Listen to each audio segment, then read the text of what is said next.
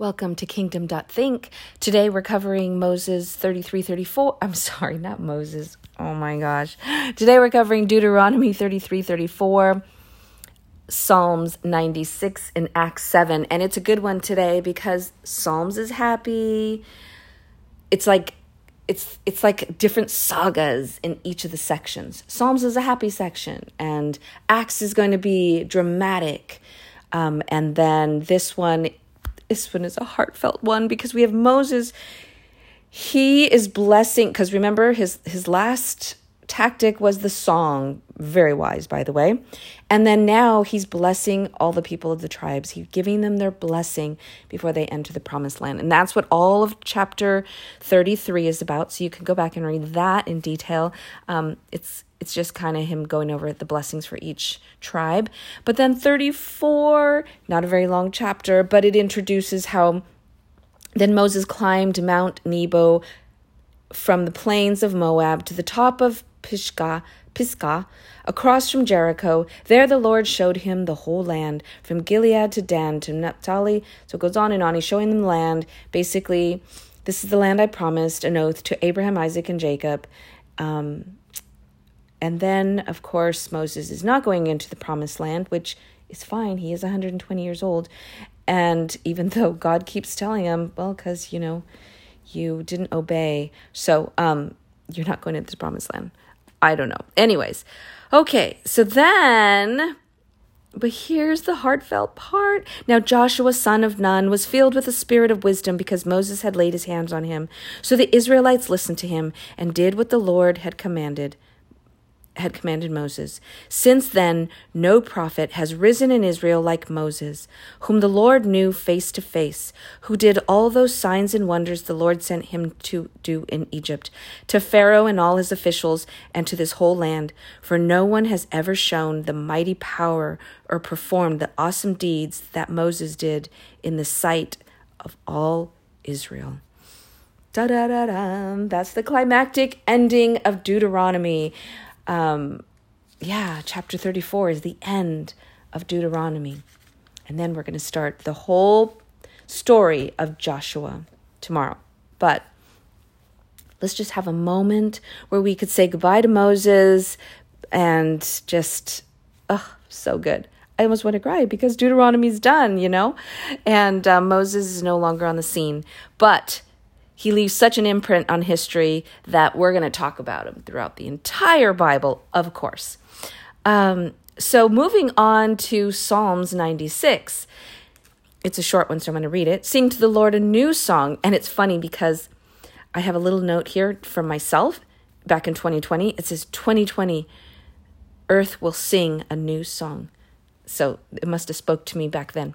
Sing to the Lord a new song. Sing to the Lord, all the earth. Sing to the Lord, praise his name. Proclaim his salvation day after day. Declare his glory among the nations, his marvelous deeds among all people.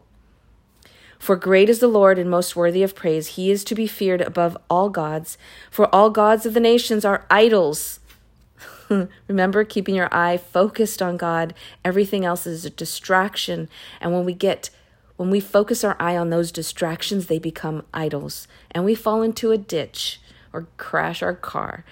But we can still do things. I mean, you're still sitting in this car. You're still using the steering wheel and I'm obviously using that reference example that I did yesterday. But you're still sitting in the seat. But you're not idolizing the seat. You're using the steering wheel, which you appreciate. But you're not idolizing the steering wheel. You're using the tires and all the little gadgets in the car, but you're not idolizing the car and you're not idolizing the road. And you're still noticing the distractions to the left and the right, but you keep your eye on your target. That's what God's saying. He's not saying that you just not be connected in this world, because you are. But he's saying, don't make these things an idol. Don't make the things of the world an idol. Oh my goodness. I love how the Bible just continues. The Bible's like Moses. He's trying to prepare the Israelites to go into the promised land. And he's just like, please, please, please, let me show you this way. Let me show you that way. Well, that's kind of what the whole Bible is. Please, please, please, keep your eye focused on God. Check your heart every day. Clear your heart of guilt, of shame, of anger, of fear, Give all those emotions to God and just let it go, let it go, let it go, and keep your eye focused on God. Forgiveness, forgive yourself and others. Keep your eye focused on God. Keep your heart pure, because if your heart is cluttered with all that gunk of guilt, shame, fear, anger, jealousy, all that, then it's like driving your car, but it's clunky and it's got a flat tire and you're trying to get to your target, but your car isn't working. It's running out of gas. So yeah, of course, it's going slow and you're going to be distracted by the things to the left and the right. They're offering promises. So get your heart right, focus on God, and it will be a good life. It doesn't mean that the weather doesn't change, doesn't mean that you're not going to get distractions. Of course, the road is going to get bumpy, of course, but keep your eye on God. Isn't that so good? Okay. For great is the Lord and most worthy of praise. He is to be feared above all gods. For all gods of the nations are idols, but the Lord made the heavens. Splendor and majesty are before him. Strength and glory are in his sanctuary. Ascribe to the Lord all your families and of nations. Ascribe to the Lord glory and strength. Ascribe to the Lord the glory due to his name. Bring an offering and come into his courts. Worship the Lord in the splendor of his holiness. Tremble before him, all the earth. Say among the nations, the Lord reigns. The Lord is firmly established. It cannot be moved. He will judge the people with equity. Let the heavens rejoice, let the earth be glad, let the sea resound and all that is in it. Let the fields be jubilant and everything in them. Let all the trees of the forest sing for joy. Let the creation rejoice before the Lord, for he comes to judge the earth. He will judge the world in righteousness and the peoples in his faithfulness. So judging doesn't mean that he's a God standing up on a cloud, just looking to judge people down, because he can judge good and he can judge bad. But the laws that he created, they just are. You don't have to wrestle with, well, why did God judge me that way? No, he didn't judge that way. It just is that way. It's like, again, the car analogy. It's like saying, I got distracted. I didn't keep my eye on the target. Instead, I looked to the left at the shiny thing and my car went in a ditch. Why did God let me go in the ditch? He didn't let you go in the ditch. You turned your eye on a distraction and focused on something to the left instead of keeping your eye. So good. He's just, oh my goodness, this is so good. God's really just, through the whole Bible, saying, look, this is how earth works. This is how heaven works. I'm going to tell you the details, guys. This is how it works in detail. So funny. Oh, so funny how we get confused. Okay, moving on to Acts 7. Remember, we introduced Stephen yesterday. Stephen is just such a great anointed minister. And the whole chapter of 7, you got to read it. I'm not going to really go into it and read it thoroughly, because you can kind of enjoy reading it. It's basically Stephen's rendition of summarizing the whole life of Moses and the history of the Israelites with such wisdom. It's very, very, very, very cool. You got to read it, because especially since we just finished Deuteronomy, you're going to want to see how it's been passed down generation after generation after generation. Because here we are in the future, when Moses died, how did they interpret?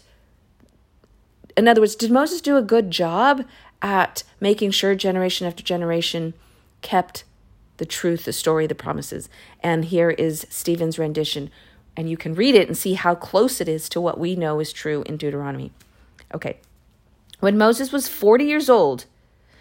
So here's what's interesting. Moses left, because we know Moses was he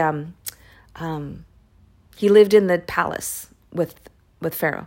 But he was 40 years old when he went to visit the people, when he found out about the story of the Israelites, and that he found out that he was an Israelite.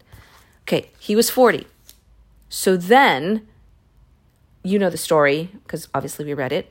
But then, after 40 years, so now he left Egypt, went out, started his own family, that kind of thing. He was gone for 40 years.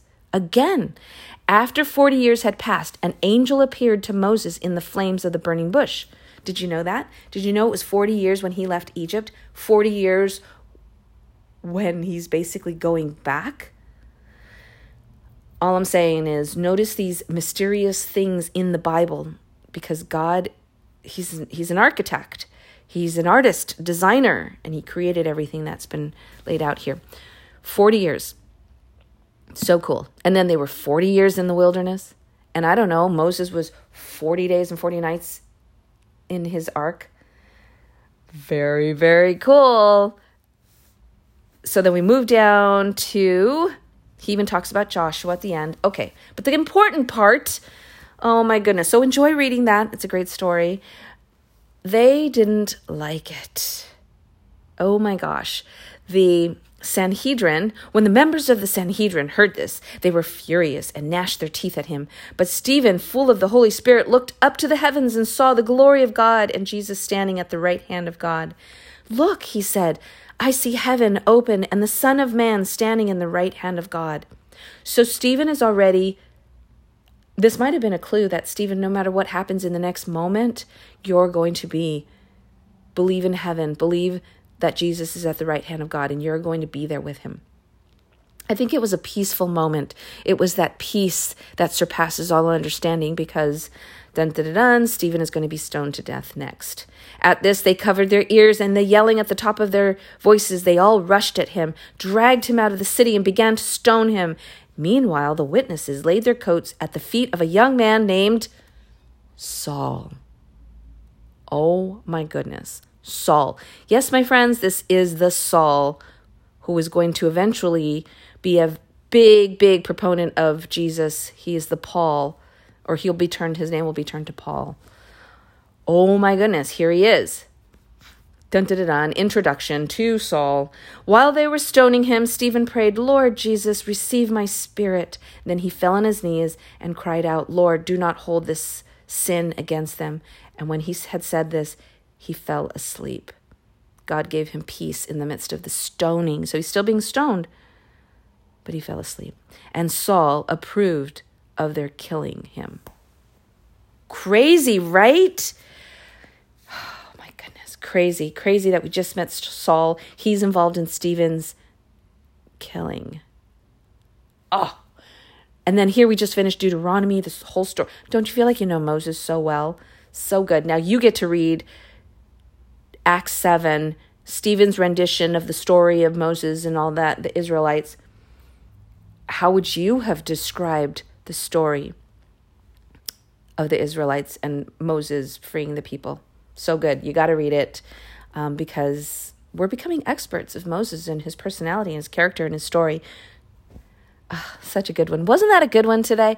Deuteronomy 33, 34, Psalms 96, and Acts 7. Hope you're feeling great and you have a wonderful day.